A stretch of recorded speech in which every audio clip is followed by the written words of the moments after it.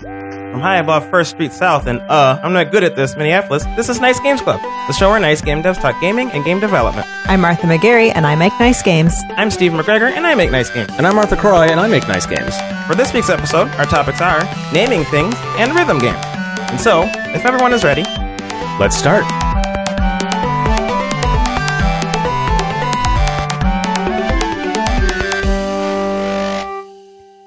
So tired. Are you okay, Martha? Yes, I forgot about daylight savings time. Right. And, which is when we're recording. And, I stayed up watching Voyager episodes last night and was like, I'm just staying up till 2, it's fine. And then I was like, oh, no, I stayed up till 3. Great. Yeah. Daylight savings has a way of zapping a lot of that. We should just abolish it. That's what I'm saying right now. On the record, abolish daylight savings time. But you want it abolished in the opposite way most people do. Yes, I want it to go to regular time because I wake up late. And if we put daylight savings time all the time, I'll be permanently an hour more behind. You'll never, ever get used to it. Yes. I mean, I'm sort of making fun of you, but also like, that could happen to me. Sorry, Steven. It's fine. I would get used to either one, really. Like, I don't mind it being super dark in the morning. Because, like, I mean, when you wake up at 4 o'clock in the morning, it's always dark. So it doesn't matter to me that much. Speaking of Star Trek. Give him a minute and he's always going to talk about it. Yeah.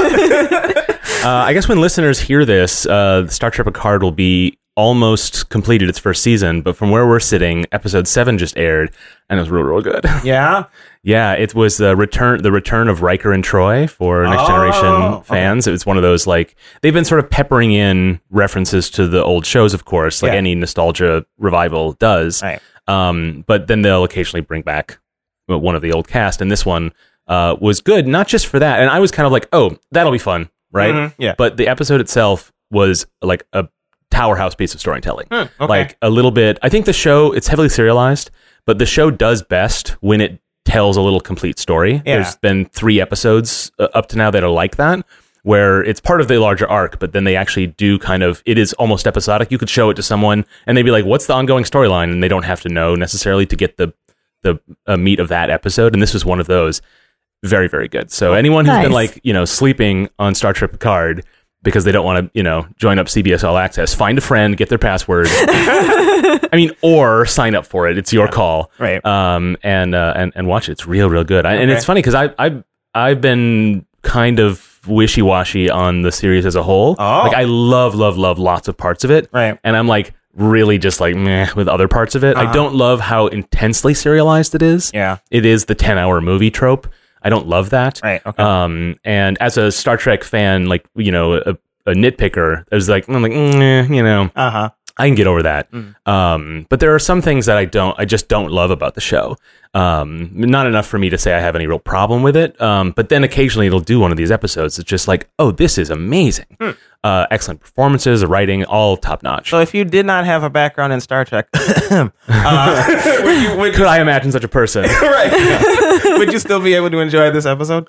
Yes, I think so. Okay. I think it does help knowing some of the history of the characters because one of the things I love about it is that it's a revival that's a 20 years later revival, right? Yeah. So what's happened a lot in television is you'll just pick up these characters and like nothing will have changed because the viewers want the old show, right? Yeah. The thing that Picard does really well is it not only is not at all the old show, is that all the characters and circumstances have changed so much that all the actors, I think, imagine are probably very excited to like do new things. Yeah. But then also the writers as well. And then you get little hints of what happened in the last 20 years. Yeah. Sometimes very explicitly you find out, and other times just little teeny hints.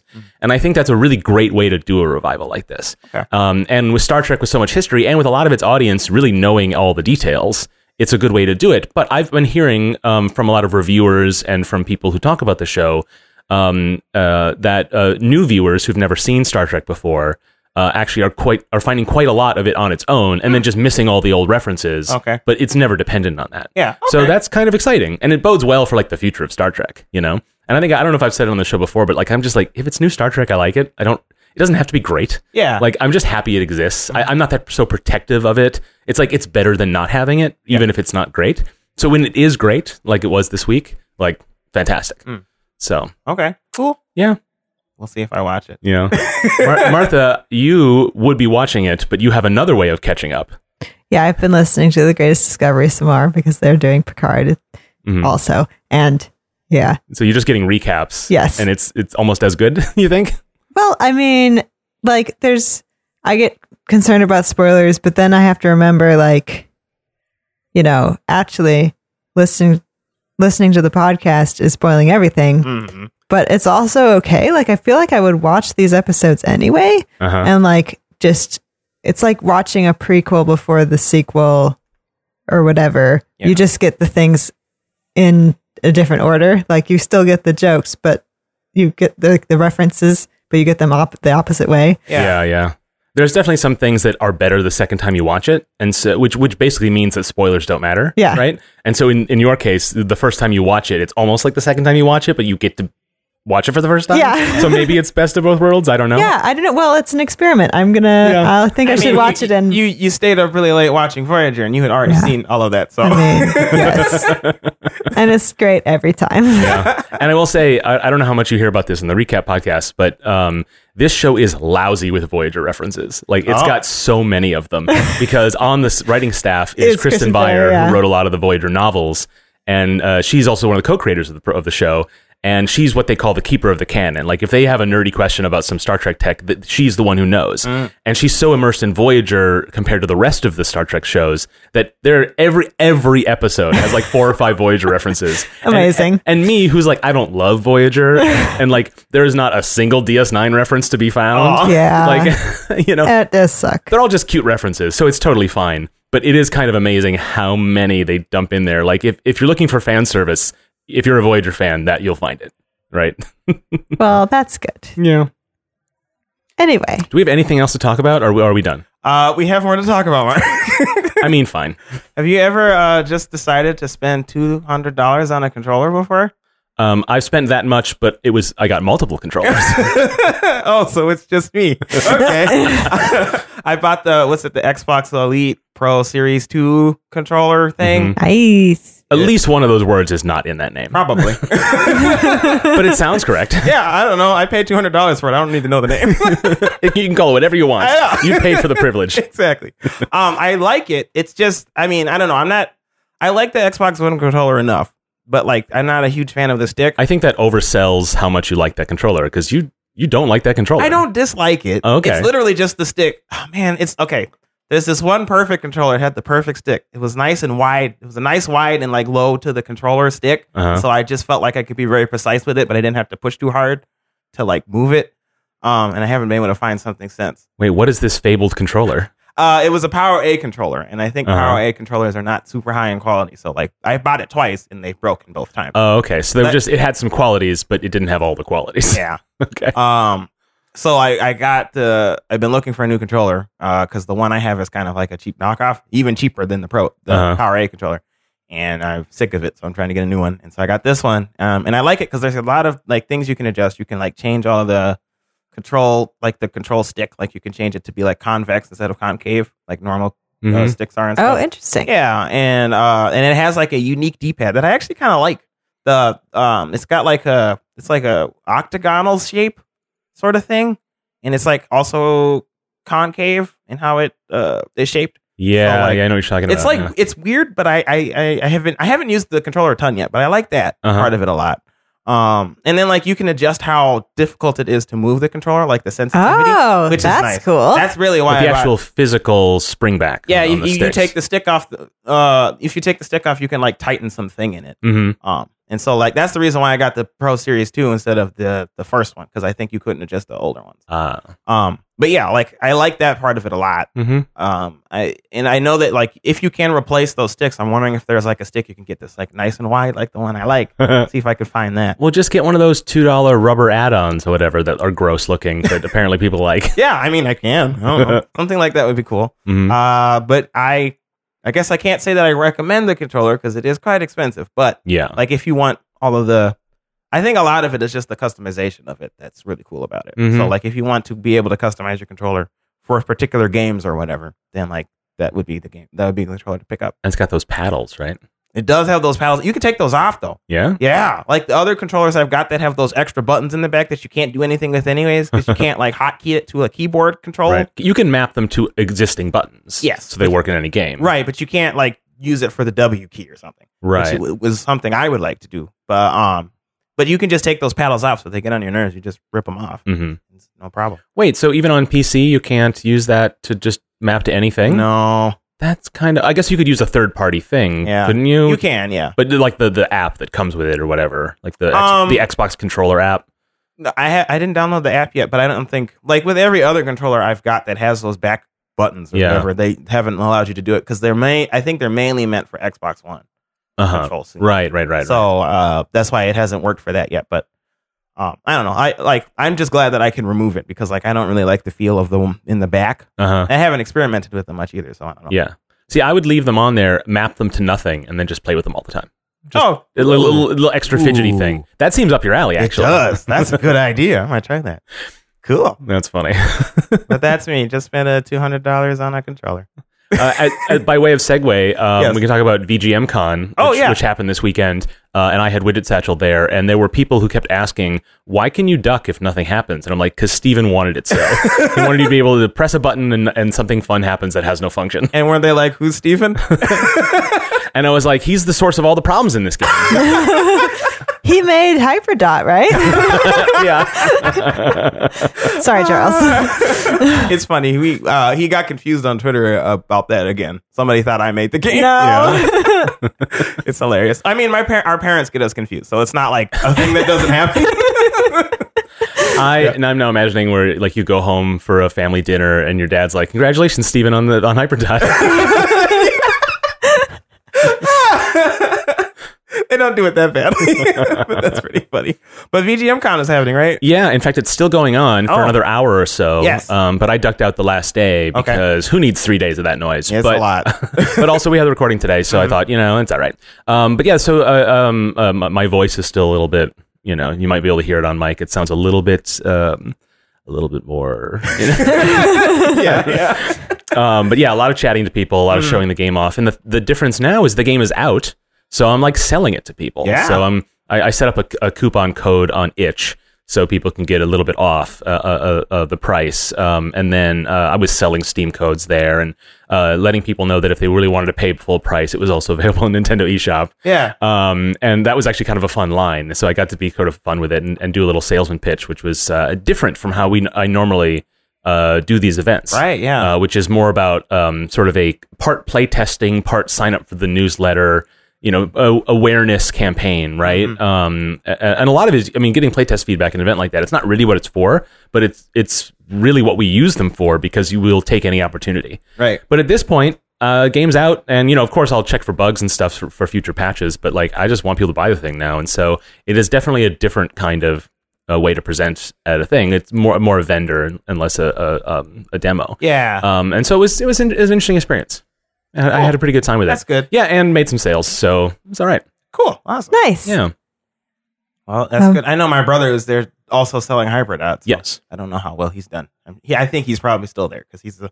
Yes, I think he's in fact, unfortunately, it was a bunch of us indie devs in the vendor hall. Yeah. Many of us had various random things on Sunday. Oh. So Charles is one of the only people left. Oh, no. So he's going to get all the players. Oh, well, okay. That's good. Yeah, it'll work out for him. Okay, nice. Mm-hmm. Should we talk about train? Yeah. Yes. So last piece before we get into the show, Yeah. We've been talking the last couple weeks about like the GDC shenanigans, it getting canceled, Right. and we talked quite a bit about that, and just a bit of an update. More and more things are being canceled, and from where we're sitting, it's GDC week would be 2 weeks from or a week from tomorrow.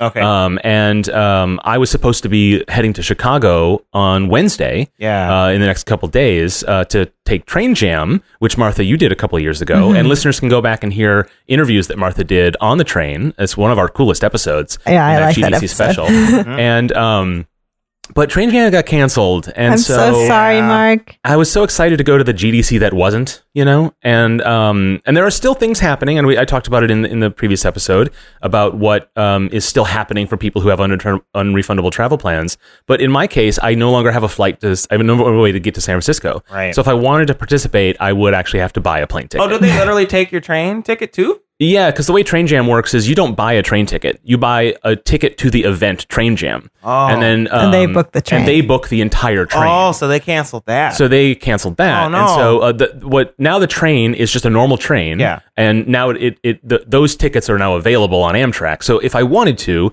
and just keep all my travel plans the same, I could buy a ticket on that train. Sure. But Oh yeah, no, it's like I don't want to spend 3 days. I do want to spend 3 days on a train, but I don't want to do that at the last minute, just to go to the GDC that wasn't. Right. And so, listeners who remember the previous episode where I talked about like how excited I was to go to this find out, just be part of that interesting piece of GDC history and see what could be done and the new traditions that might be formed and all that's very exciting, and it all just isn't happening anymore. Yeah. And Train Jam got canceled, and I'm disappointed, but like it's a justifiable decision. Yeah. I mean, those trains everyone is very close together, and there's not very many like places to wash your hands and all of that. I'm sure some of that was the concern. I don't necessarily think that it was. I think it would have still gone on. I think a lot of it is that there were a lot of people who wanted to cancel, and so it probably to refund that many people. I think the organizers were probably like, well, it maybe no. Especially projecting out over the next week as more and more people were like, I guess I don't want to go anymore because GDC is canceled, then it just wasn't practical to do the event at all. I think that was a big part of it. And that is a very reasonable reason to cancel a thing. Yeah. If you're going to have, 70% or less capacity and you spent, upwards of $100,000 plus dollars on renting a train, you'd be out a lot of money if you don't sell those tickets. And so it all makes sense. It's really sad because I hadn't done it before. I was very excited. And it was this fun special circumstance. We'd all sort of war stories and so on, and that's just not going to happen anymore. Yeah. I still have meetings in San Francisco, so I need to reschedule those for Skype calls and stuff. And so there's still, and some of the people I have meetings with are like, oh yeah, I'm still going to be there. And so I'm still tempted, but like, because flights are cheap. It's true. Yeah, but it's an extra commitment, and I don't want to talk myself into it. So it's very likely I won't be going. So that's really disappointing. So no GDC episode, or at least there will be news, right? There'll still be press releases coming out, and so we'll definitely talk about what happened and what might have happened, and we'll speculate. So we'll do an episode in that variety, I imagine, in upcoming weeks. But, not GDC episode. Yeah. But yeah, just the story, keep it sadder. I was gonna do a cool transition, but because that's your job now. But I'm not good at naming things. Oh, da, da, da. I was gonna say something. If you can't remember the name of the controller, maybe they should have named it something more memorable. Oh, there you go. That's another good one. Guys, don't make me pick. We'll edit one of the transitions out.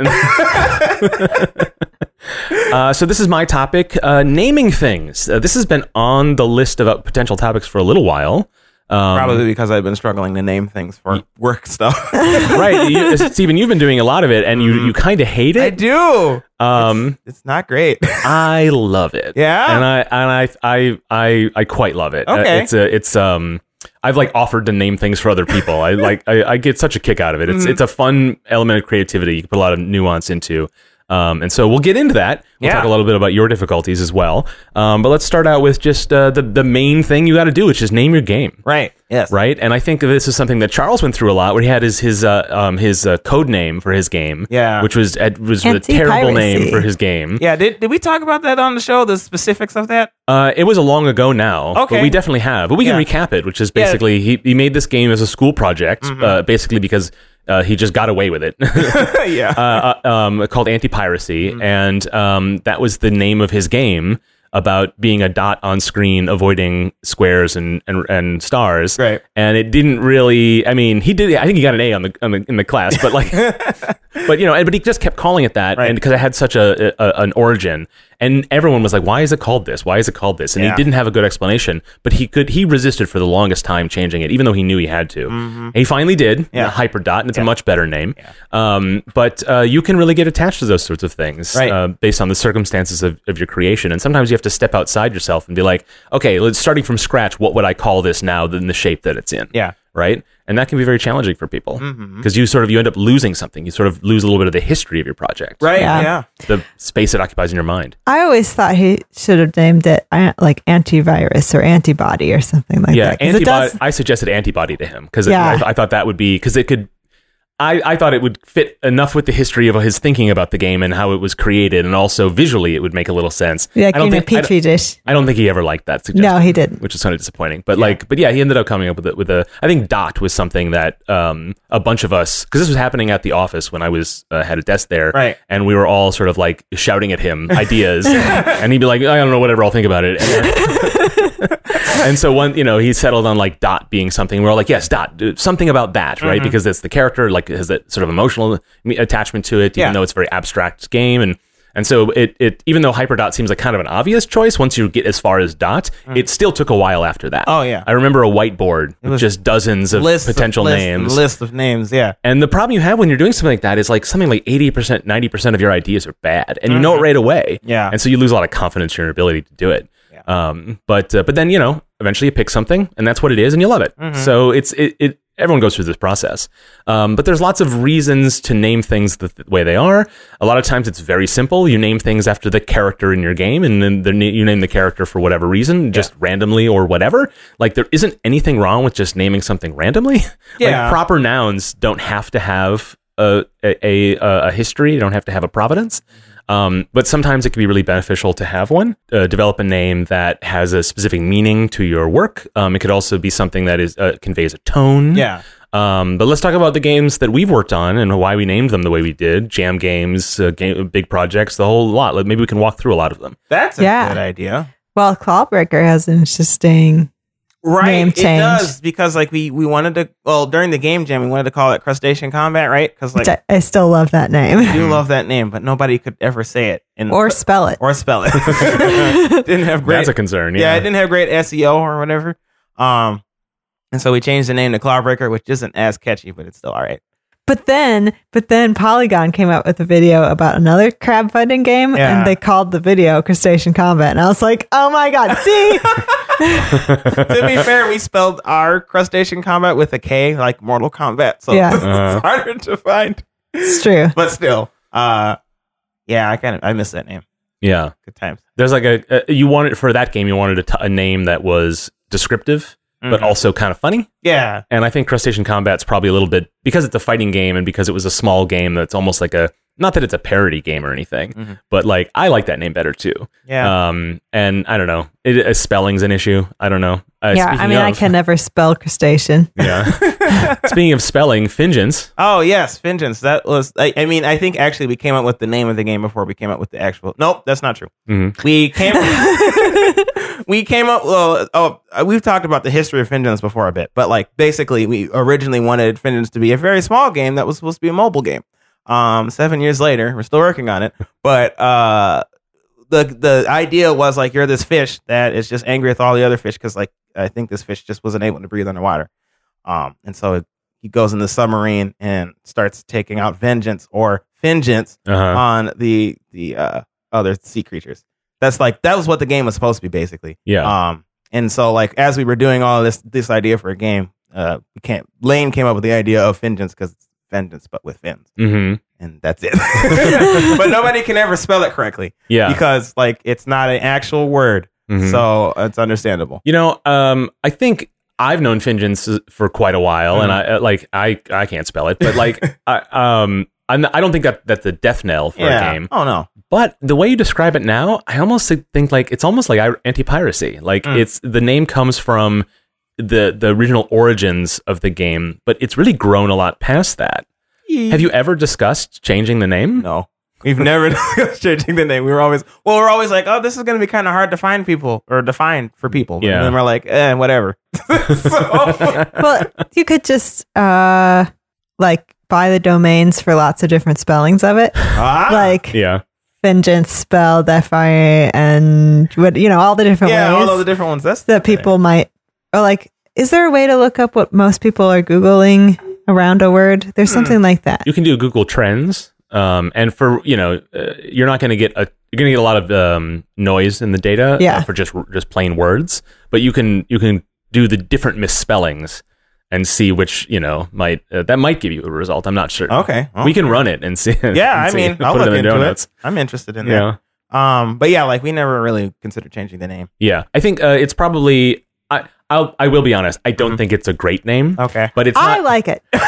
But in terms of what the game is, but it's not as bad as Anti-Piracy was to describe what Hyperdot is, right? Yeah. It still is. No one's going to be like, that's a bad name. Yeah. Right? I think people might say there could be a better name, but you guys have enough on your plate. Yeah, we're not right? we're not really interested in changing the name at this point. Yeah.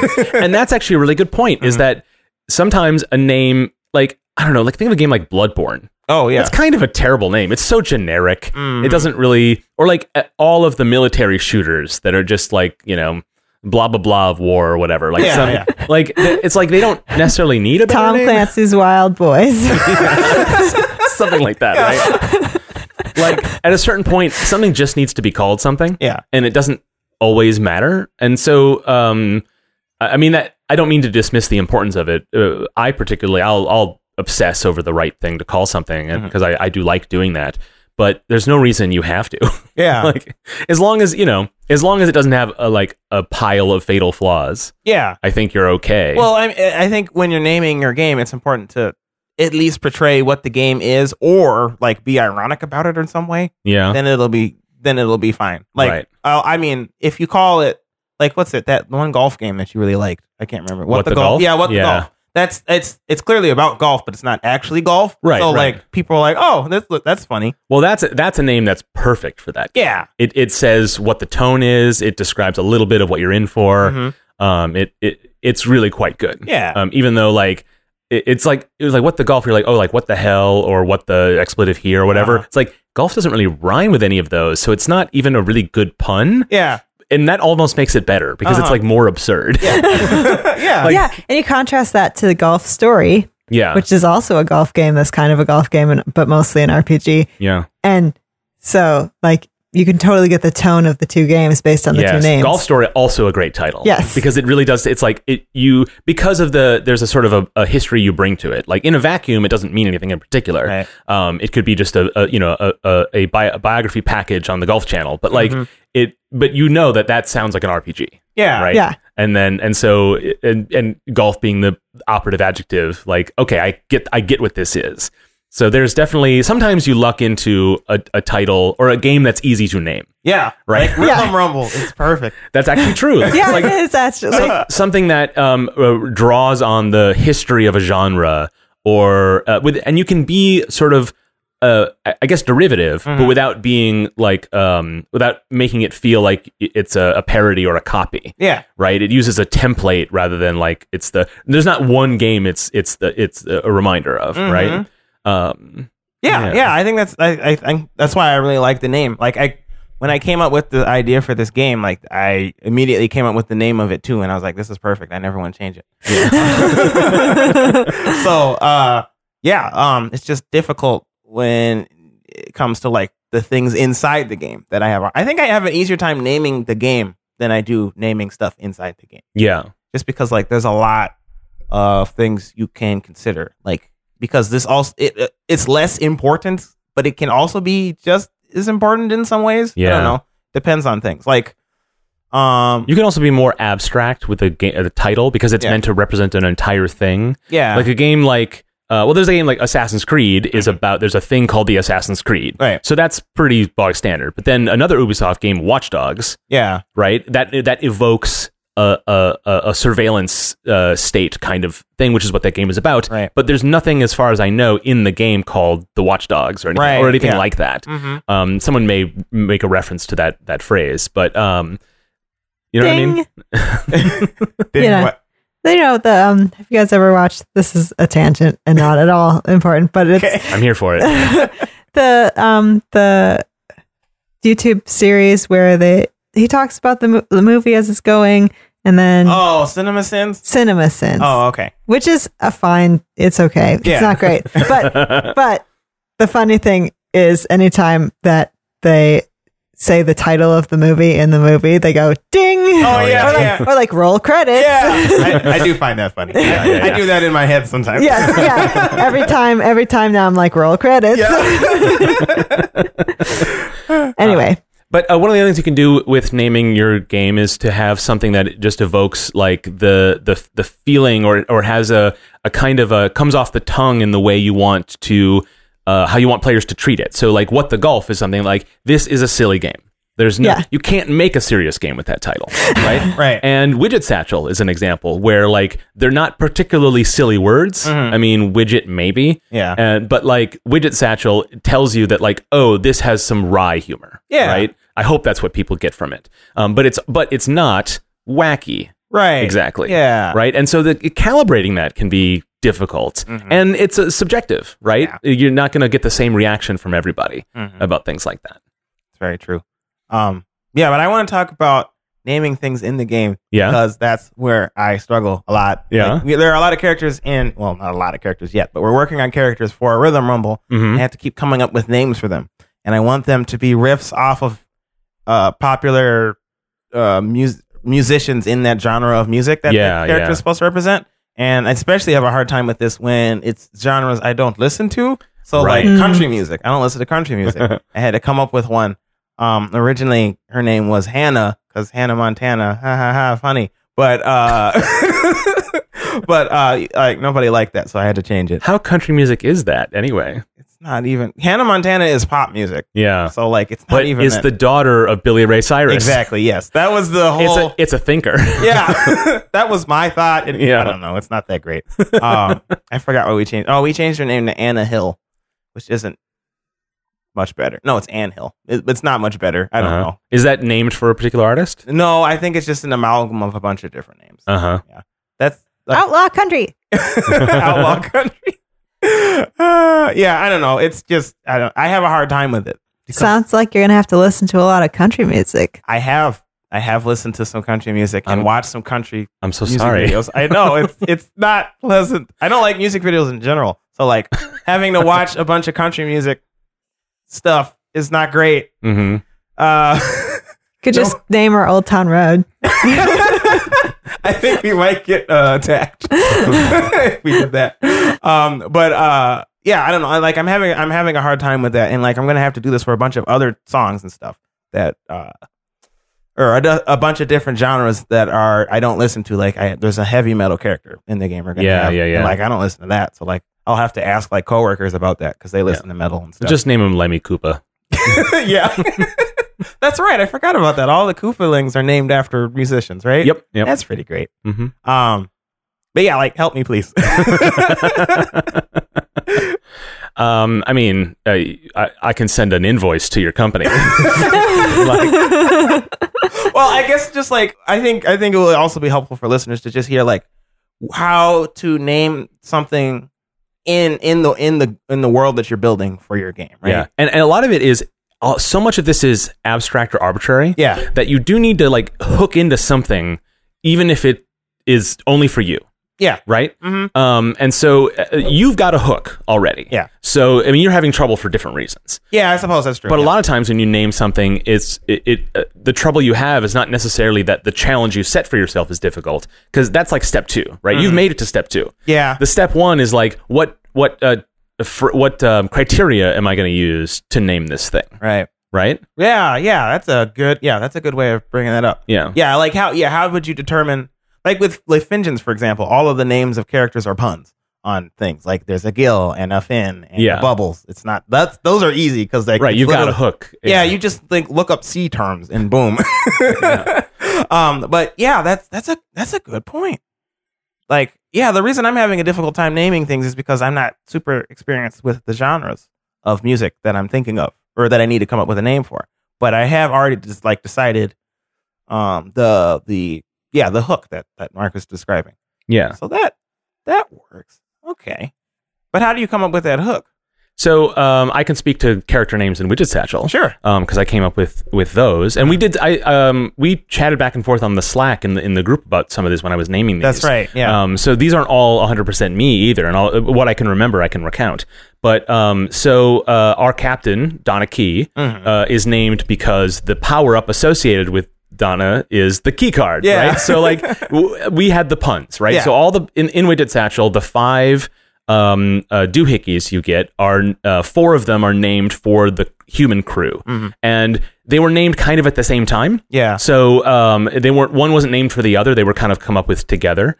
And so we had we'll have the first one was Jeff's Boots. Yeah. Which was a joke on. This was before we had any character names. This was back during the jam. It was a pun on jet boots. Yeah. Because originally they were double jump boots, right? And so they were just Jeff's Boots, JEF, not 2 Fs, right? Yeah. And so that's how you would maybe identify the pun or whatever. And this is an interesting point too, which is just having something to hang your idea on. Is that they're not jet boots anymore. Yeah. They're not double jump, right? They allow you to jump on bots. And so they're not, the pun doesn't really work anymore.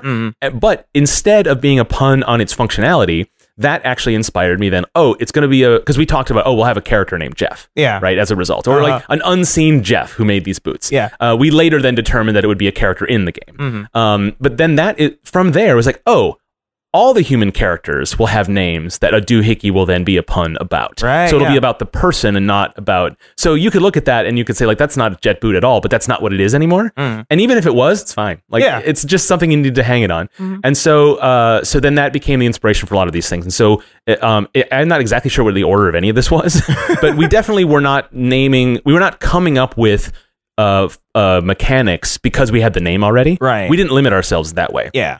But once we had the Jeff's Boots, we then had the Donna or the keys card, right, which is kind of a double pun, right? Because it is a key, it's a key card, but the object is just called a card. It's just keys card, right? So that's a fun one. And so then that just became Donna Key, and Donna is a great name. I think that Donna is a great name for a boss because it seems like someone who is just like who super knows what they're doing, but it's also like kind of fun, right? That's what the name Donna says to me. I don't know what it says to you, but that's what it says to me. Yeah. But also when we play Star Trek role playing, my wife Dale, who is the captain of the crew, her character's name is Donna. That's right. So it's tied up a little bit of how much fun my wife is, like how competent and fun and she is, right?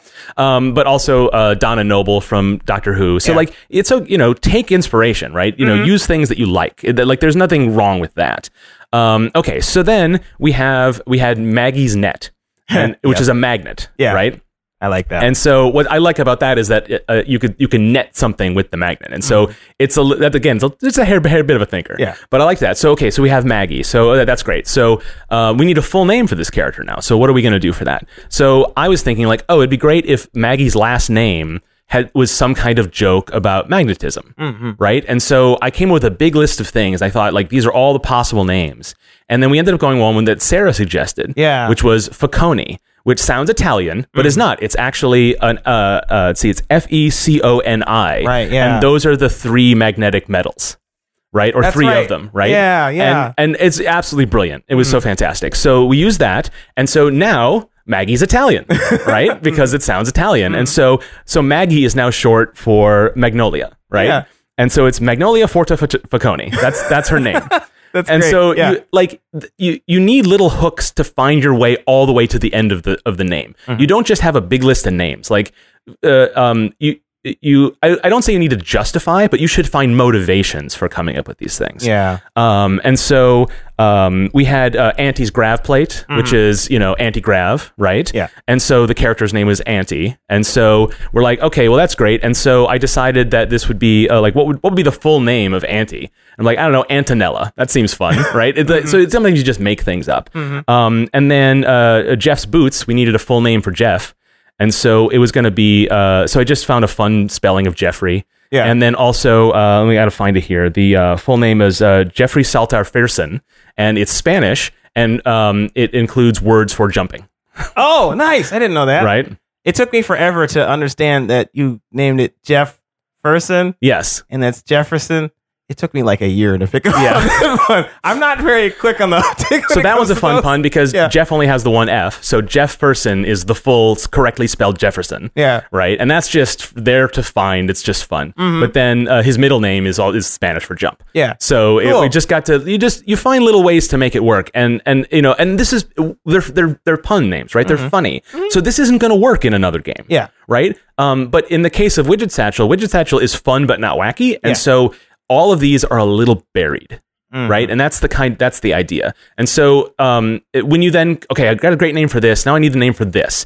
So once you've done it once, then you now have an established set of rules for yourself. And I think that's really, really important because just like we talk about with game design, you have no shortage of good ideas. Yeah. Right? Yep. Like, even if it's tough to come up with them, like, you're going to have hundreds of good ideas, but you have to start deciding what not to do. Yes. And the sooner you decide that, the easier you'll have having confidence in the things you stick with. Okay. And so that can be kind of tricky.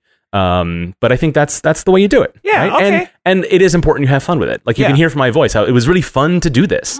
Even though a tiny percentage of people are going to get the whole picture. Right. Yeah.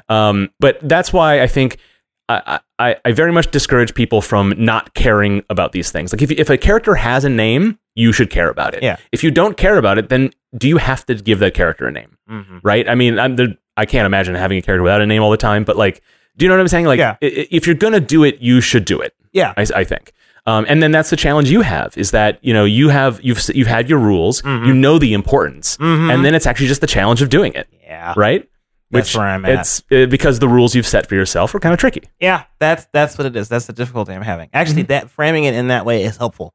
Yeah. I think I've been probably unfairly blaming it on just naming things in general, and I think it's just I decided that this is going to be hard for me. Long ago, and I'm just now dealing with that. Yeah, the more you treat it like solving a puzzle, the maybe, I'm not sure the easier time you'll have. Yeah. But the more satisfaction you'll have from solving it. Yeah, that's true. Right. And it's not just character names; it's like props and in the case of Widget Satchel, starships and stuff like that.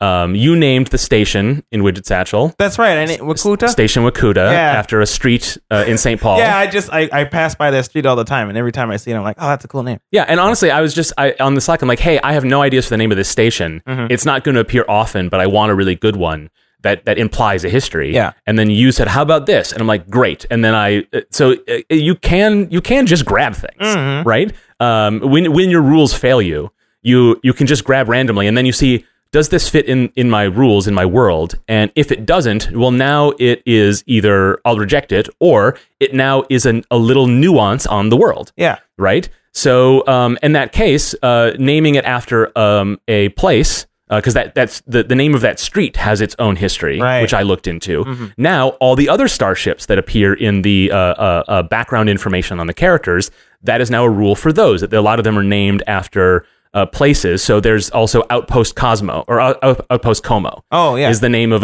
another station and Como is a street here in Minneapolis. And so that's one way of naming. And so I've decided that the expedition has a couple of ways to name their outposts and ships and stuff. So their outposts and ships and stations are named after places, and a lot of their starships are named after more generic phrases. So like ship classes, there's the River Ship class, or there's a ship called the September. And so like you just find little, like, you imply a larger world. Okay. I think that's kind of important. And so if you have 4 things to name 3 of them by one set of rules and 1 of them by another set of rules, because that tells the player that you have this complicated setup. Yeah. Okay. Right. So you sort of like, you imagine, and this comes a lot from like sci-fi fandom, right? Like people who like read a lot of Wikipedias or for their favorite TV shows and stuff will appreciate this, where you'll see like we only have 2 names of this type of thing, but like in the ancillary material we've extrapolated even further. Yeah. So if you can build a world that allows for that extrapolation, right? Yeah. That can be really exciting, and it also gets you your players approach it, and your world doesn't feel small.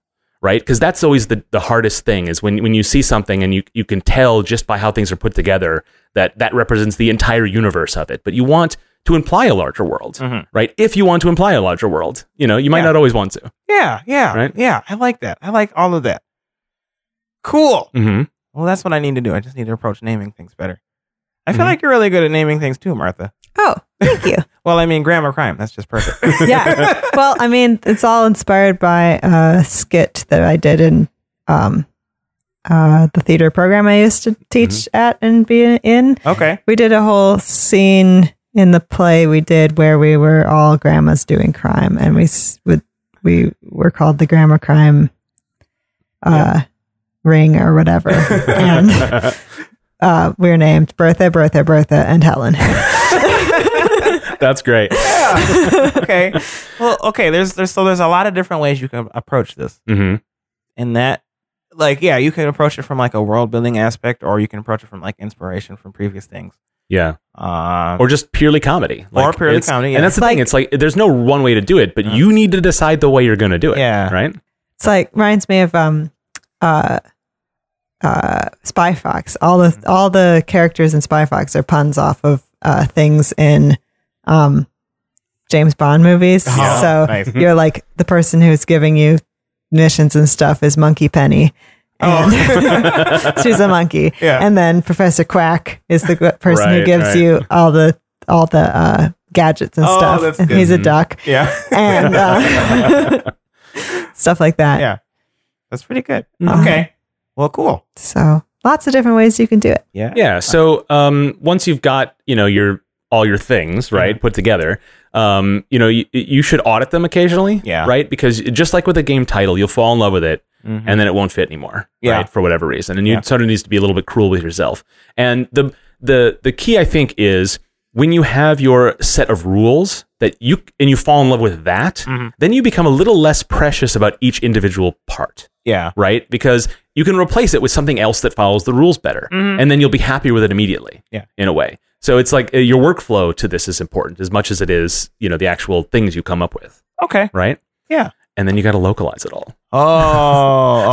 So yeah. woe is you who put puns all over the place. Yeah. Which we had some trouble with in Right. Witch's Satchel, Mhm. and we've talked about it on the show before when we talked about localization. Right. But just the short version is none of those puns made sense anymore. Yeah. That's oh Lord. Because here's the thing is once we had the character names, because the character names are related to the doohickey names, and the puns are like in the case of Maggie's Net, that actually is a little bit complicated. Yeah. Right. And so we decided that the names would not be translated.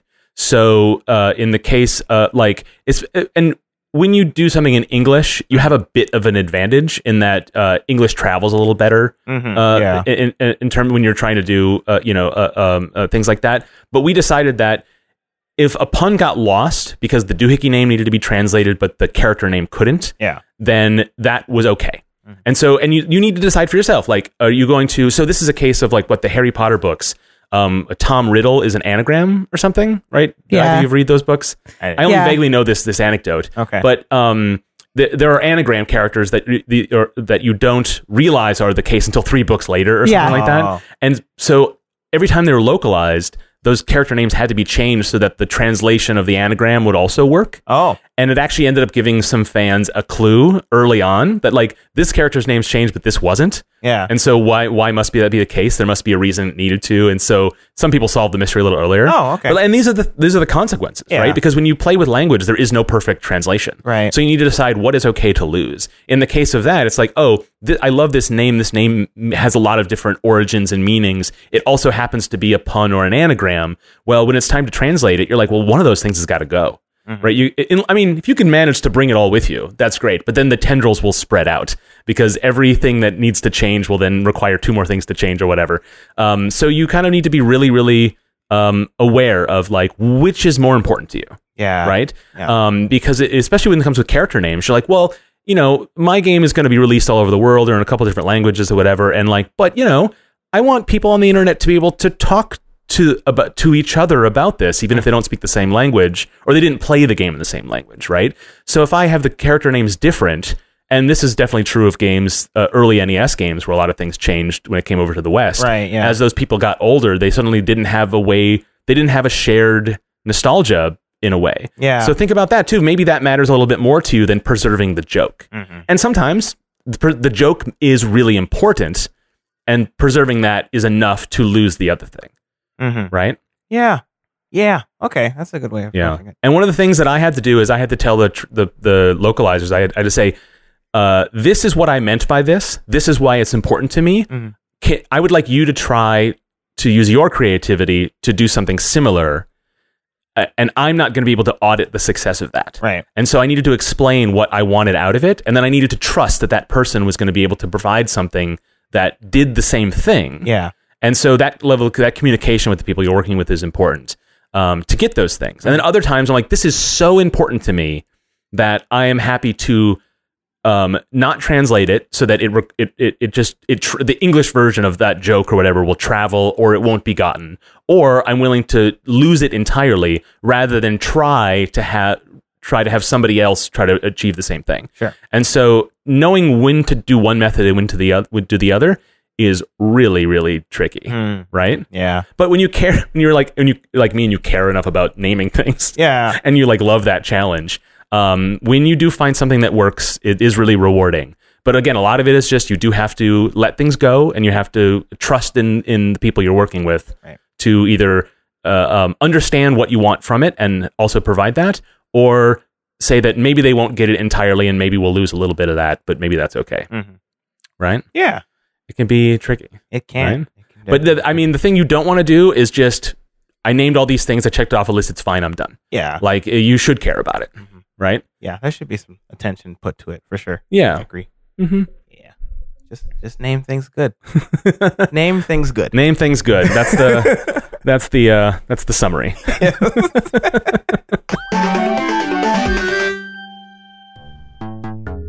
When you name something good, you can tweet it on Twitter. something. Yes. Yeah, Twitter's cool. You know what else is cool? Is it? Well, I mean, I don't know. Jury's still out on that. Yeah. But okay, Twitter. There are some pretty cool things on Twitter. Yes. Right. Like Nice Games Club, where Dale posts a bunch of cool stuff. Mm-hmm. I like reading our Twitter just because it's always got good things that I didn't know before, like hadn't seen. So I like following our own Twitter because of that. And how could we live in a world where the three of us follow our own Twitter account and see things we didn't know? How is that even possible, Steven? Because Dale tweets all of these things. She's great. One of the tweets she just retweeted was like a dog of the day thing, where like you just see a bunch of GIFs of these animated dogs. And like, I don't like animals, but like I like these animals. I mean, if we can get Steven to like some animals, imagine what the following Nice Games Club on Twitter will do for you. Yeah. Yeah, you should check it out. There's a lot of new content, and a lot of it is cats too, not just dogs. If you're a cat person. But also like retweeting indie devs who are making cool things, or people who make funny jokes about development. If you need some inspiration to keep going on your game. Yeah, you'll see things that matter to us as indie developers, and things that make us laugh as indie developers. Yeah, it's from this perspective, and it's got the extra joy and attention that Dale can provide to it. So yeah, follow it, and of course, tweet at us, give us your suggestions. Yeah. I think we have our DMs open. If we don't, I'll have them open by the time this episode goes out. But you can send us messages, and you can engage with us directly on that through the Twitter account. Yeah, cool.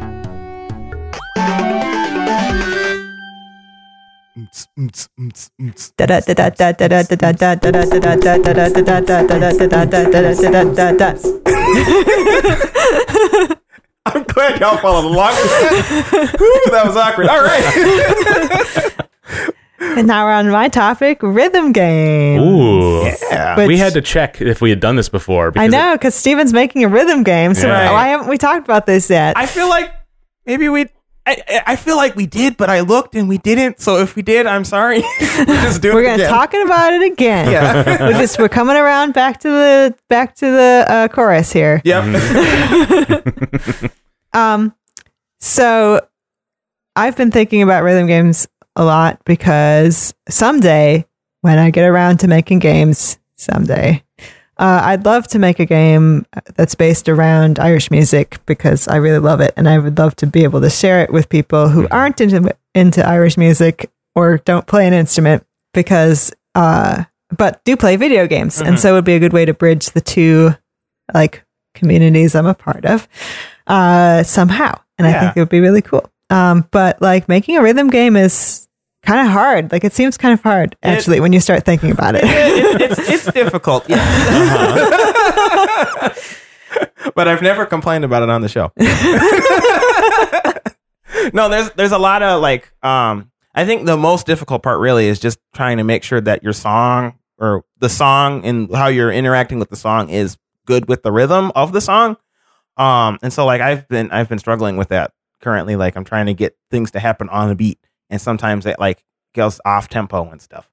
And that is no good. Yeah, right. Exactly. Yeah. In order for you to be on the beat has to be accurate. I feel like that feeling of like when a game has juice or whatever, like we've talked about before, like is so important in rhythm games because it is all about the feeling. And if something is off, it can throw like it's so important because it can throw the whole game off totally. Exactly. Yeah. Even if your input is exactly on the beat and the game is recording it exactly on the beat, like if it doesn't feel like you did it right, it can still like throw everything off. Yeah, well, it's kind of like how coyote jumping works in platformers.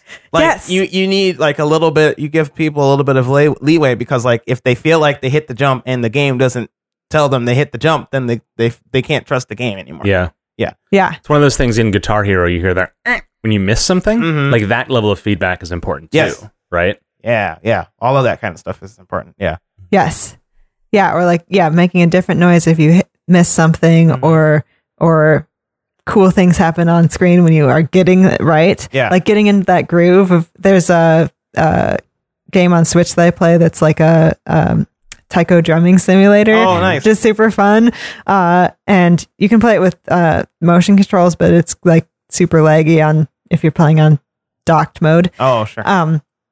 So I usually just play with the buttons, but it's so fun when you start getting it right because like all these animations start happening on the screen and like all these little characters are dancing and being like, yeah, you're doing it. That's cool. Yeah. So I think that's important. Mm-hmm. Well, yeah, for sure. I think that's important. Like, and especially, I think a lot of rhythm games have like a scale on how well you hit things on the beat or on the note or whatever. So like they'll say missed or good or great or perfect, you know. And I think that's valuable to have too, because like if you hit it perfectly, then you're like, oh man, I'm so good at music. You know? Exactly. One thing that I find, so when in my music lessons, we talk a lot about like how being on the beat sometimes is not exactly what you want to be doing in certain genres of music. Yeah. Or like even within Irish music itself, there are like certain tune types that you want to be playing ahead of the beat or where you want to be playing behind the beat slightly. Oh, wow. To make the feeling feel like the groove feel correct. And like that was one thing I don't know, how would you do that in a game? Like teach people how to not, I guess you just have to move the detection back slightly or something. You need to have some kind of almost animation as like the note gets, if I'm just imagining a Guitar Hero style game, as the note gets closer, almost like when you in a platformer game you use a whip to like grab onto a ledge or something. I almost imagine something like that, to sort of like you're not quite there yet, but you're close enough to play the note, or some kind of like visual indicator to kind of teach you, like you're reaching out to get it. Then it gets real taut when it's the right time, and it gets a little more loose when you get closer to the beat, and maybe it's the wrong time now or something. I don't know, but how could you do that on the level of a finesse you would need to explain that concept? Yeah, exactly. Yeah, how would you show it? Like, especially if you need to be ahead of the beat, right? Or wait, no, behind the beat. If you be ahead of the beat, you can show something, because if you're in a lot of rhythm games, you're like on a track, right, going across, and then things are coming at you for different buttons that you push or different notes on the Guitar Hero controller thing that you're playing, different buttons for that. And so if you have to hit it before the dot comes to the line, then that's easier because you can show like a shadow dot or something, or do a reaching out to get it or something. Yeah. But if it's behind it, then I guess you'd have to move the line that is... Right. Now you have the beat no longer is at the bottom of the screen. It's now in the middle of the screen. Yeah. But then now you can't see as far ahead of you. And so like there's all the consequences of building a structure like that. And so you need to have lots of visual... you need to have new UX paradigms to accommodate for the changes you need to make. Yeah. right? Well, what if you incentivize it some too? Like maybe like if you're on the beat and stuff, you get a good every time. But like if you do something with this instrument that you want to be behind the beat or ahead of the beat, then like you'll get a great or perfect or something. Or like they'll give you extra points. I'm just reminded Style point. Yeah. I'm reminded of Parappa the Rapper. I don't know if anybody here has played that game, but like you could just do. It's a rhythm game where you're like you're this 2D dog, paper dog or whatever, and he raps.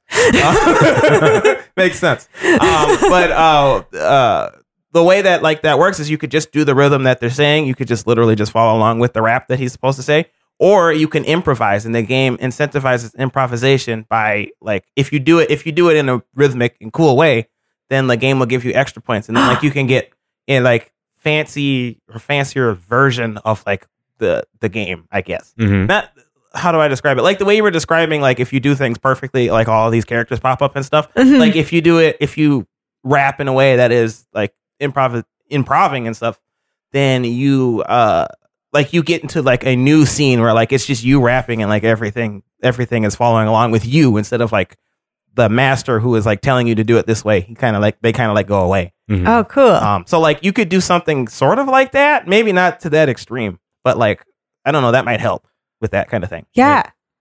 Like, and if you're making like a jazz game, like so much of jazz is based on improv. Man, beat breaks. I've so wanted to make a jazz game for the longest time, and I haven't figured out a good way to do it.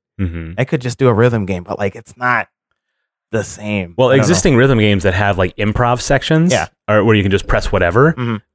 Certainly, if you're playing, the players who play for score, will use those opportunities to just press all the buttons as fast as they can. Yeah, exactly. And so there has not been a good solution for that in terms of emulating the feeling of improving music. And I guess Parappa the Rapper did it, but I don't remember it being great. So so like I don't know. The way I was thinking of approaching like a jazz game is like you do something that's not literally a rhythm game. Like I don't know, you're just interacting with things in the world, and then like sounds come out from your interactions or movements or whatever. I haven't like figured all that out yet, but like I really want to do something like that. It would be so cool. I could definitely see like a third person platformer game where you're just controlling a character. And the way they move generates noise. And so then taking the non-straight path to the destination will give you a better results because it sounds cooler. Something like that. I was thinking of the like feeling of jazz. I was thinking of a platformer, something that's kind of like that too, or like maybe it's Sonic-esque in that like there are different levels, and like the top level is the hardest one, but it's like faster or something. But it wouldn't be faster, but it'd be like more notes. I don't know. On the ground floor is like smooth jazz. Yeah. You don't want to go there. No. You'll do everything you can to get past that. But that would be something that would be really cool. I don't know. But like I don't know. Rhythm games are neat. I like my favorite. I think my favorite rhythm game was DJ Hero. I think I like that game mainly because I like the music in it. But it like you had like it's kind of like Guitar Hero, but instead of a guitar, you have like literally a turntable and you do the mixing yourself. Oh, that's cool. Yeah, it was pretty fun. Yeah, it was. I think it sold well initially, but it didn't have the longevity that the Rock Band Guitar Hero games did. But the people who loved it really loved it. Yeah, like, apparently it was very innovative. My brother, I think he was like top 7 or something in the world on Xbox 360 because he played that game so much. Nice. He loved that game. Well, you'll be happy to learn that Harmonix just announced a DJ emulation kind of game. Oh, snap. I'm looking that up now. I don't know much about it. I just remember seeing the headline. Okay, well maybe we'll put it in the show notes. Do you want to just ground the show to a halt as you check this out? Y'all keep talking. One of the other things I've been interested in, because like Irish music is about the beat, but it's also about notes and melodies. And so has there been many games besides like Rock Band where you're singing into the microphone that like track pitch? Like it would be so cool to be able to play my own instrument into the game and have it. Yeah. Like there's Sing Song, or isn't that the name of it? That's it. Where it's basically just the vocal part of Rock Band, but a whole game. Oh, cool. I believe. And there are karaoke style games as well, but I think those don't score the same, but I think that game does. But then there's also Rocksmith, which is a guitar game, but you plug your actual guitar into. and it tracks it. It's sort of so cool. Yeah, so there is the technology is available for that kind of thing to detect pitch, and maybe guitar is a little easier than other instruments. Yeah, but I'm sure it's possible. Input the sound directly into the. It's like even if you get the source before distortion, it's a little cleaner. Yeah. Whereas a microphone, then it's then up to the user to make sure that it's set up right or whatever. So there are difficulties depending on the type of instrument, but it's doable. I think that would be so cool. Mm-hmm. But then you get into the whole problem with all of this is that none of these things are really real. Mm-hmm. Like a beat is not actually real because everything is a little bit fuzzy. Yeah. So if you're going to do the exact moment in time where the beat, quote unquote, is happening, it's like the limit, like you're doing calculus to do like the limit of time splitting to get the exact moment. Yeah. And like with pitches, like the note C is the thing that we've decided is a thing, but like the spectrum of how fast something is vibrating is completely fluid. Like we just have decided that these notes are the notes, but really it's And there's like different kinds of C notes, right? Like every instrument has its own sound. Yeah. So they're not, even if you're playing a C note on the saxophone, it's not going to sound the same if you played a C note on the flute. Yes. And stuff like that. And then like each player has their own specifics too. Like maybe somebody has more of a breathier saxophone sound versus somebody else who's just a more solid. But either way, they're both still valid as no note is precisely at a particular frequency. It lives around that frequency. Right? Yeah, right. Even a well-tuned piano is not perfect, right? And then you have genres of music that, or different traditions of music that put the note in different places. Like Arabic music, traditional Arabic music has quarter tones, so they have notes in between half steps of notes. Yeah. And then there are orchestras that they tune themselves to the organ at the facility, which is not A440, it's some other. And so everybody's a little sharp or a little flat. And then they have to, with the next place they play, they have to change again. Right. But that's part of the character of that though, right? Yeah. And that's something I've always found really fascinating about like listening to people like live is that like you'll hear different you'll hear that difference a little bit. If like you've heard the song 30 times in a row or whatever, but then you go and hear them and then it's like a little bit different. Yeah. That's kind of neat. One of the things that's become more common with music that's been sampled is that you'll take samples and you'll pitch them up to the song you're writing rather than write a song around the key that of the sample you're taking. Oh, interesting. And so that's happening more and more often. And then it gives you more freedom to take in more samples from different sources because you can then, the technology is a little better than it used to be. Yeah. Because they're all just parts of a whole now, right? Yeah, that's cool. But how do you express any of that in a video game? Yeah. Because most rhythm games are rhythm games, right? Like Guitar Hero Rock Band and some of the like the karaoke style games, they will judge a performance or near a performance in the case of Guitar Hero. Yeah. But like are you making something that is just purely a simulator, or are you make something that is about the feeling? Or are you just going to make something? It. Yeah, or you just go to the tried and true drums rhythm stuff, which is like there's still a ton of untapped potential in just that alone. It's true. It's all about having to turn something that is analog into something that is digital, and there's something lost in that translation. So you have to figure out another workaround in a way to make it be the idea of what you want people to get out of it. Right. Like maybe, I don't know. And then you have to look, then like what's cool, like with Rhythm Rumble is that you're combining like rhythm game mechanics with other types of game, like other genres, which is so cool because really when you think about it, a lot of the other, like especially skill-based genres are just rhythm games without the explicit rhythm because you have to jump at a certain time and Yeah, that's a lot of the. Well, I was mainly inspired like by Crypt of the Necrodancer. Yes, came up with because like I read an article or something where they described how they came to the conclusion of making this game like this is they liked roguelikes and they liked I think they really liked turn-based roguelikes, but the genre was moving towards action RPGs and stuff, action roguelikes. And so they wanted to make something where like you could get the feel of turn-based gameplay, but you still had to you still had to like think on your feet like an action game. So they combined the two and they came up with this rhythm based system. Oh, And that's so cool. And so I took inspiration from that because like I really want people. Oh man, and we at playtest was like over this weekend, which was really nice. I got to see this happen in real life. But like I really wanted people to get the understanding of fighting games. But I think that a lot of fighting games are really fast paced and hard for people to wrap around. So they'll just mash buttons and stuff, and like things happen, and it's cool, and that's not a bad thing. But like, and it works. and it all works, right? That's like the hardest reason. That's I think the biggest barrier for people to learning fighting games is that not knowing how to do it also works. Yeah.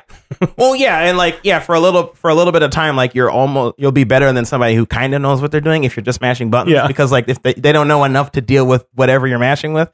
And so I came up with this idea because like I wanted people to think on the beat. And so, like, instead of mashing buttons, they had to think about all the actions they were doing each beat. Because if you just mash buttons, you'll get punished. Like, you can still do it, but it's not nearly as effective as it would be in like Street Fighter. And so, like, while you're doing that, and you have to slow down your pace of gameplay. You start thinking about each action you're doing on each beat because you need to compete with your opponent who is also doing actions on the beat. And so, like, I saw that happen at playtests and stuff. Like people were picking up on that, and it felt really good. Oh, that's so cool! Yay! My game design was vindicated. You know, well, that's a big deal because the last time you had it at playtest, you were having trouble communicating it to players, right? Yeah, I think so. What changed? We put like a tutorial in, and I put a lot of effort into making it clear when you're on beat. And I made it less sensitive. I think it's still hard because like the beat detection is still off, but there's a lot of other things that give you feedback, like the 4 pulses and stuff. There's a lot of other things, that you can look at. And I kind of like during playtest, I told people just pay attention to the floor or whatever instead of like trying to get people to do it on beat because it wasn't working right. Yeah. But like all of that stuff, I think helped, and I think especially the tutorial in the beginning. All I did is like there's this one frame that tells you all the controls, and then there's another frame that allows players to like try to be on the beat or follow the floor music or the floor beats. And so like they'll practice with that and they'll be like, oh, okay, I kind of get it now. Or they won't get it and they're like, let's just try it anyways. Yeah. And then they eventually like pick up on it as they play. Mm-hmm. So that all basically I think worked. The tutorial I think is the main thing that really helped with it. So yeah, I think that like, I think there's a lot of potential with rhythm games to basically turn-based games, which I think a lot of the industry is moving away from this turn-based games and like bring them into a more action-based setting.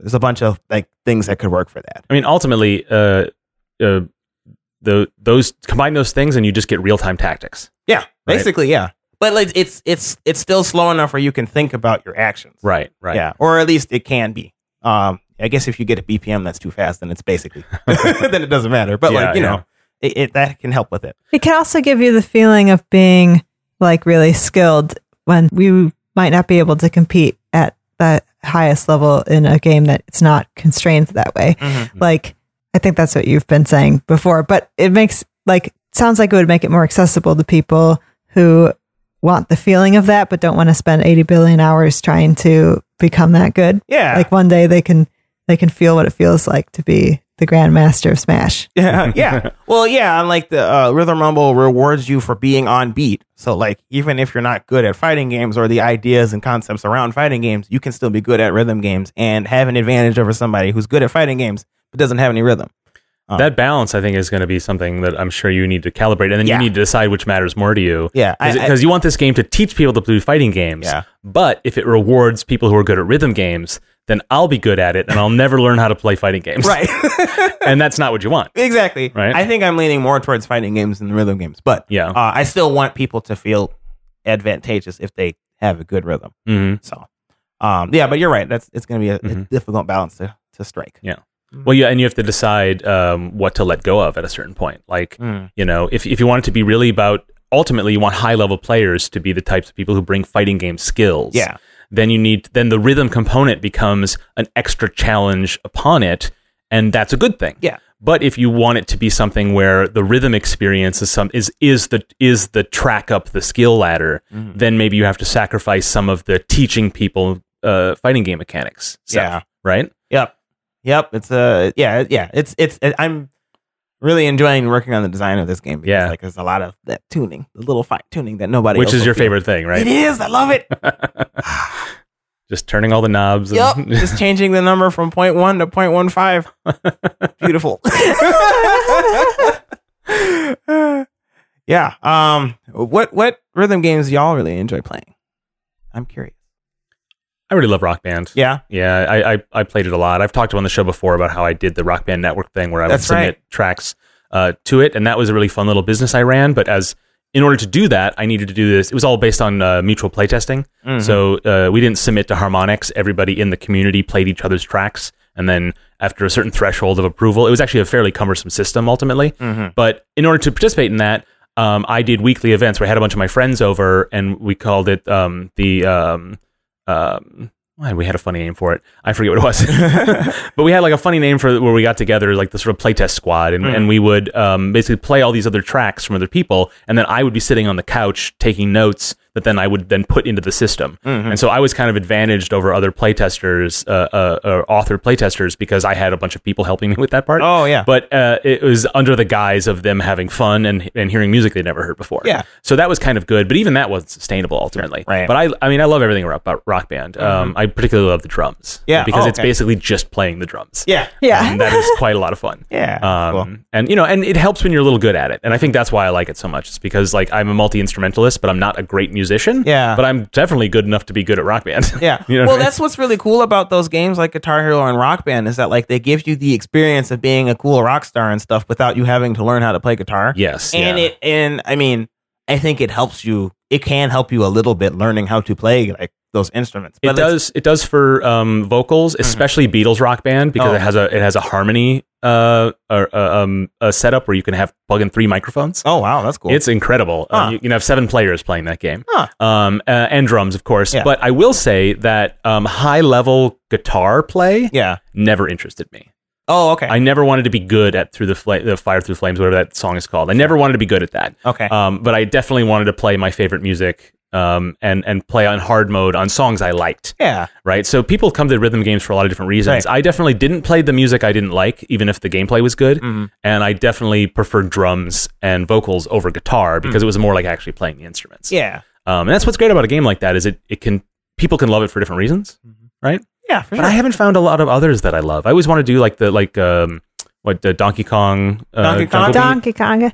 which is the platformer that you play with the Donkey congos. Kong Jungle Beat. Yeah, I That's love that fun, game. or the original game, Yeah. or any of that stuff, or any of the many arcade games that have drum controllers and stuff. But I just have not been able to get any of those. Well, I think those are different beasts to deal with, I guess, Yeah. because with Donkey Kong Jungle Beat, it was really just a platformer, but you used bongos, so like when you did stuff, it made noise. I don't think it was actually really a rhythm game. Oh, there wasn't rhythm components. to it? Not really. Not as a prime game element. I mean, it's been a long time since I played it. I lost the game, so I haven't been able to play it in a while. But I mean, I don't like know. in a poker game, or No, I think I just lent it to a friend like a long time ago and forgot to get it, and maybe they moved or something, or we don't talk anymore. So it'd be kind of weird to say, "Hey, person I've never talked to, give me my game back." But yeah, the way that worked is basically you just kind of slammed on the bongos, and slamming on the bongos was fun. And so like that's a lot of why it was. But like it felt very, it felt very different from other platforming games because of that. yeah, Because like each movement.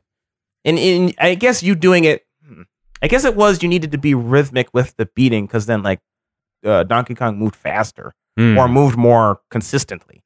If you were right. And consistent if with you the broke rhythm, maybe there was you had to pick up your momentum again. beating. Yeah, I think that's what it was. So it was more rhythmic of a rhythm game than like a song simulator sort of game, like Guitar Hero or something. Oh, interesting. Yeah. It's more about keeping it steady. Yeah. Well, which makes sense because like that's kind of how congos work. With a lot of like it's like in the background and keeps the beat, you know. Mhm. Yeah, So it makes sense that it worked in that way. that's so cool. Martha, what rhythm games are you into? I like Crypt of the Necrodancer. Mhm. Yeah. I haven't gotten a chance to play Cadence of Hyrule yet, but I really want to. Mhm. And I like this game called Audio Surf, where it let you put your own, like, put music tracks from your computer into the game, and then, which you can do with Crypt of the Necrodancer too, actually. Oh. But then the AudioSurf will generate a track based on the music that you put in, and then you get to go along this track to your favorite music, and it's really fun. And that's the way I've been able to side load Irish music game in. Yeah, well, that's like a really cool niche subgenre, is like those kinds of games where like you can put in music and like the game reacts to that music. There's like there's the AudioSurf like you were talking about, but there's also, what's it called, Beat Saber. Well, that I don't know. Beat if that Saber lets is you... more like a Guitar Hero thing. Like I think you have to purchase songs. Oh, got it. Okay. I think people have like hacked into it or whatever. Audio Shield is one I think you can. I think will accept any music because it just bases on the waveform. I think. Yeah. I don't remember. The interface on that is kind of tricky. But like there's this, I can't remember the name of the game and I'll have to look it up, but like there's a twin stick shooter where like you put it in and like all the enemies shoot to the music and stuff. Or like they'll introduce more music or more more enemies based off of the songs that you put in there and stuff. That one's Beat Hazard. That's what it's called. It's called Beat Hazard. Cool. Yeah, that one was cool. Stuff like that. Like, but it's like a subgenre where like you put music in and like stuff comes from it. I kind of wanted to do that for Rhythm Rumble, but like it's too hard. I don't want to. I changed my mind. Right. I remember you were talking about how you have a way to read the BPM of a track, which is a solved problem, but it's also like you can get false results sometimes. Yeah. So it's not, you wouldn't necessarily be comfortable shipping something that wasn't reliable. Like and it's difficult for players to also like do, because like you got to put it in a folder or come up with some other system to do it, and like I don't know, ain't got time for that. So yeah. But that is definitely something that a certain type of that genre has fans who will go out of their way to customize various versions. There are versions of Guitar Hero which are just like, it's a whole separate app and it will take the tracks from Guitar Hero, but also ones that are made separately. And there's no background. It's just the note chart, no juice, just very simple because they're very obsessed with the mechanics. Yeah. And so you have lots of different like hacked versions of games or alternate versions or homebrew versions of rhythm games for people to continue that when it's no longer officially supported in the marketplace. Yeah. So when you say like that's not the customer you're after, right? No. I mean, I don't know. It would be cool if people did that, but we're also kind of talking about like not releasing this on Steam because Steam hasn't been super prolific for us for Treasure Stack. So I don't know. We've been talking about maybe just doing it on Switch. Yeah. But like I know that there's that one rhythm game, I think it's called Osu, that like a lot of streamers will like. Oh yeah. Yeah, like a lot of streamers in between sessions of whatever game that they're streaming will like play that while they're waiting for stuff to load or whatever it is. It's just clicking. Yeah. On very inappropriate backgrounds. Yeah. And it's like it's like you have to move your mouse to the screen. I'm like moving my hand. Y'all can't see this. You move your mouse to the screen and then you click it and then you drag it based off of some trail that the music generates or something. And I don't really understand how the game works, but a lot of people like it. I think that like with those kinds of rhythm games, like they probably help you with your mouse mobility and stuff. So like it keeps you in the zone. Like it's like hand warmers, I guess, like when you're doing sports. Stuff like that. Yeah, like warming up for a match. Or whatever. Exactly. So it just keeps your fingers, limber. Yeah, limber. Yeah. So that's interesting that I hadn't really considered. Is that like, it can be like rhythm games can feel kind of routine in a way that is, good. Yeah. I guess that probably is how my brother felt after he got really good at DJ Hero. Is he just kind of did it for the routine, right? Until like you get into the zone. Yeah, exactly. Right? Yeah. Which is something that Rhythm Rumble is not exactly, because it's a 1v1, right? Have you thought about having modes that are competitive that can be practiced, so there's less randomness, perhaps? There's more rhythm to it? Yeah. I had thought about that, and like that is something I put in the design document or like part of the pitch or whatever. And you'll get around to it maybe. Yeah, maybe. I've just been focused on the fighting part of the gameplay, and I think that, I don't know, if we can get time for it, I can try for something else. I guess the way I was thinking of it is like it would be more similar to a traditional rhythm game, where like the an enemy's coming at you and you got to hit a thing to the beat or something. Right. And it would maybe be the way it would be positioned is sort of like a test your might or that thing where a Ryu beats up a Honda. Yeah. Like a little side experience. Right. Yep. Something like that. That's something I would like to do, but I don't know if I'll have the time to do it. But that would be cool. Some more rhythm in the Rhythm Rumble. Yeah. I'm thinking of games that have rhythm components that aren't rhythm games. Yeah. One of the fun examples is in the new Super Mario Brothers series. When you hear the music, the Goombas and Koopas will dance to the music. Yeah. There'll be a point where it'll be like, da da da da, and on that note, the Koopas will stop in place and just hop. Yeah. And so it actually changes up their pattern a little bit. I kind of don't like that. No? In gameplay. I think it's cool, but I don't know that I also don't know that I like it for a Mario game. Just mainly because like I'm just trying to do it, and these people have the Koopas and Goombas have consistent patterns, and then like the music is like, no, sucker, you're gonna do it this way, and then it's like, well, that's why you got to listen to the music and keep that in your mind as you do it. But I just want to jump. You're ready. Yeah, you want to do it at your own pace. Yeah. Damn it. No, I think that's a cool thing that like hasn't really been explored. And I don't think it wasn't really explored much in that game either. No, it's like a little Easter egg, if nothing else. Yeah, and I don't. Even if you are, it's not like it changes the pattern. Oh yeah, I'm not like hating Nintendo because they put this thing in, but I like when there's a little bit more of that in a game. Yeah, even if it's not expressly in like direct mechanics. Yeah, I don't know that there's a lot of other examples I could think of. But again, anything that makes a game more holistically designed, I'm into. So. Yeah, I mean, like you can use that, like you can use the music to tell a story, but like not just that, but also through the mechanics of the game. Yeah, like we were talking about with the jazz game we were talking about. When you're doing stuff, music comes from it. Like that would be cool. Yeah, and it can influence how you play the game. And then you're encouraged to do things either on beats or on measures. Or so stealth games could really benefit from something like that. Where people wait for patterns all the time. Yeah. But if that was tied to more musical phrasing, I think that would be because you could still wait a while, but it would be like a dun dun dun dun dun dun dun dun dun dun to go. Yeah, right. You know what I mean? Like it could be like that. And less about your actual matching a beat and more about planning your strategy around a rhythm.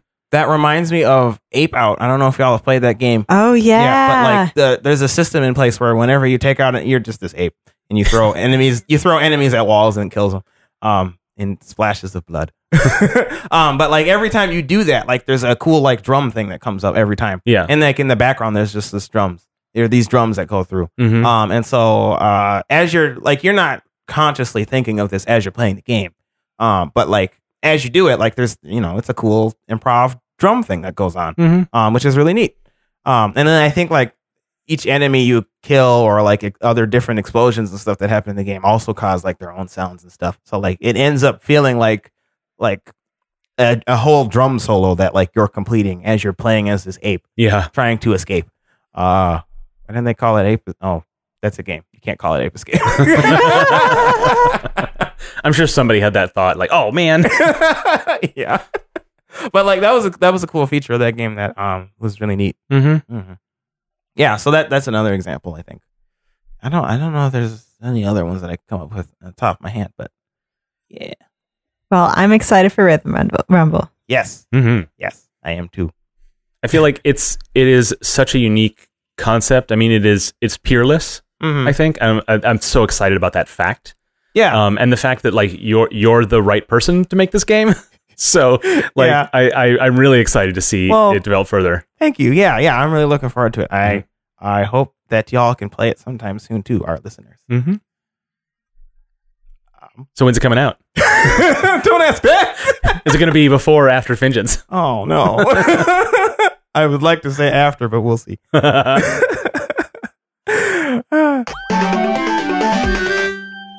That's our show. If you liked it, leave us a 5-star review on your favorite podcast app and tell all your friends too. If you are interested in any of the topics we talked about in this episode, make sure to check out our website, nicegames.club, for more show notes and links to resources. Like with playtesting our games, we are always looking for feedback on the podcast. You can go to nicegames.club/feedback to tell us what you think. Get in touch with us on Twitter at nicegamesclub, where Dale tweets game dev resources and pictures of cats, or by email at contact@nicegames.club. ask us your questions, or give us suggestions for topics. So until we start again, remember to play nice and make nice.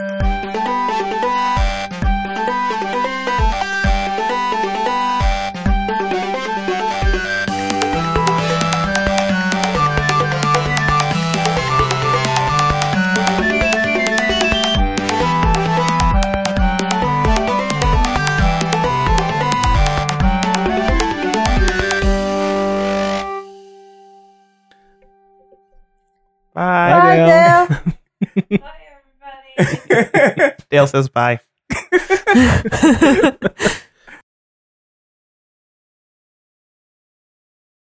As humans, we're naturally driven by the search for better. But when it comes to hiring, the best way to search for a candidate isn't to search at all. Don't search, match with Indeed. When I was looking to hire someone, it was so slow and overwhelming. I wish I had used Indeed. If you need to hire, you need Indeed. Indeed is your matching and hiring platform with over 350 million global monthly visitors, according to Indeed data, and a matching engine that helps you find quality candidates fast. Ditch the busy work. Use Indeed for scheduling, screening, and messaging so you can connect with candidates faster. And Indeed doesn't just help you hire faster. 93% of employers agree Indeed delivers the highest quality matches compared to other job sites, according to a recent Indeed survey. And listeners of this show will get a $75 sponsored job credit to get your jobs more visibility at Indeed.com/podcast. That's Indeed.com/podcast. Terms and conditions apply.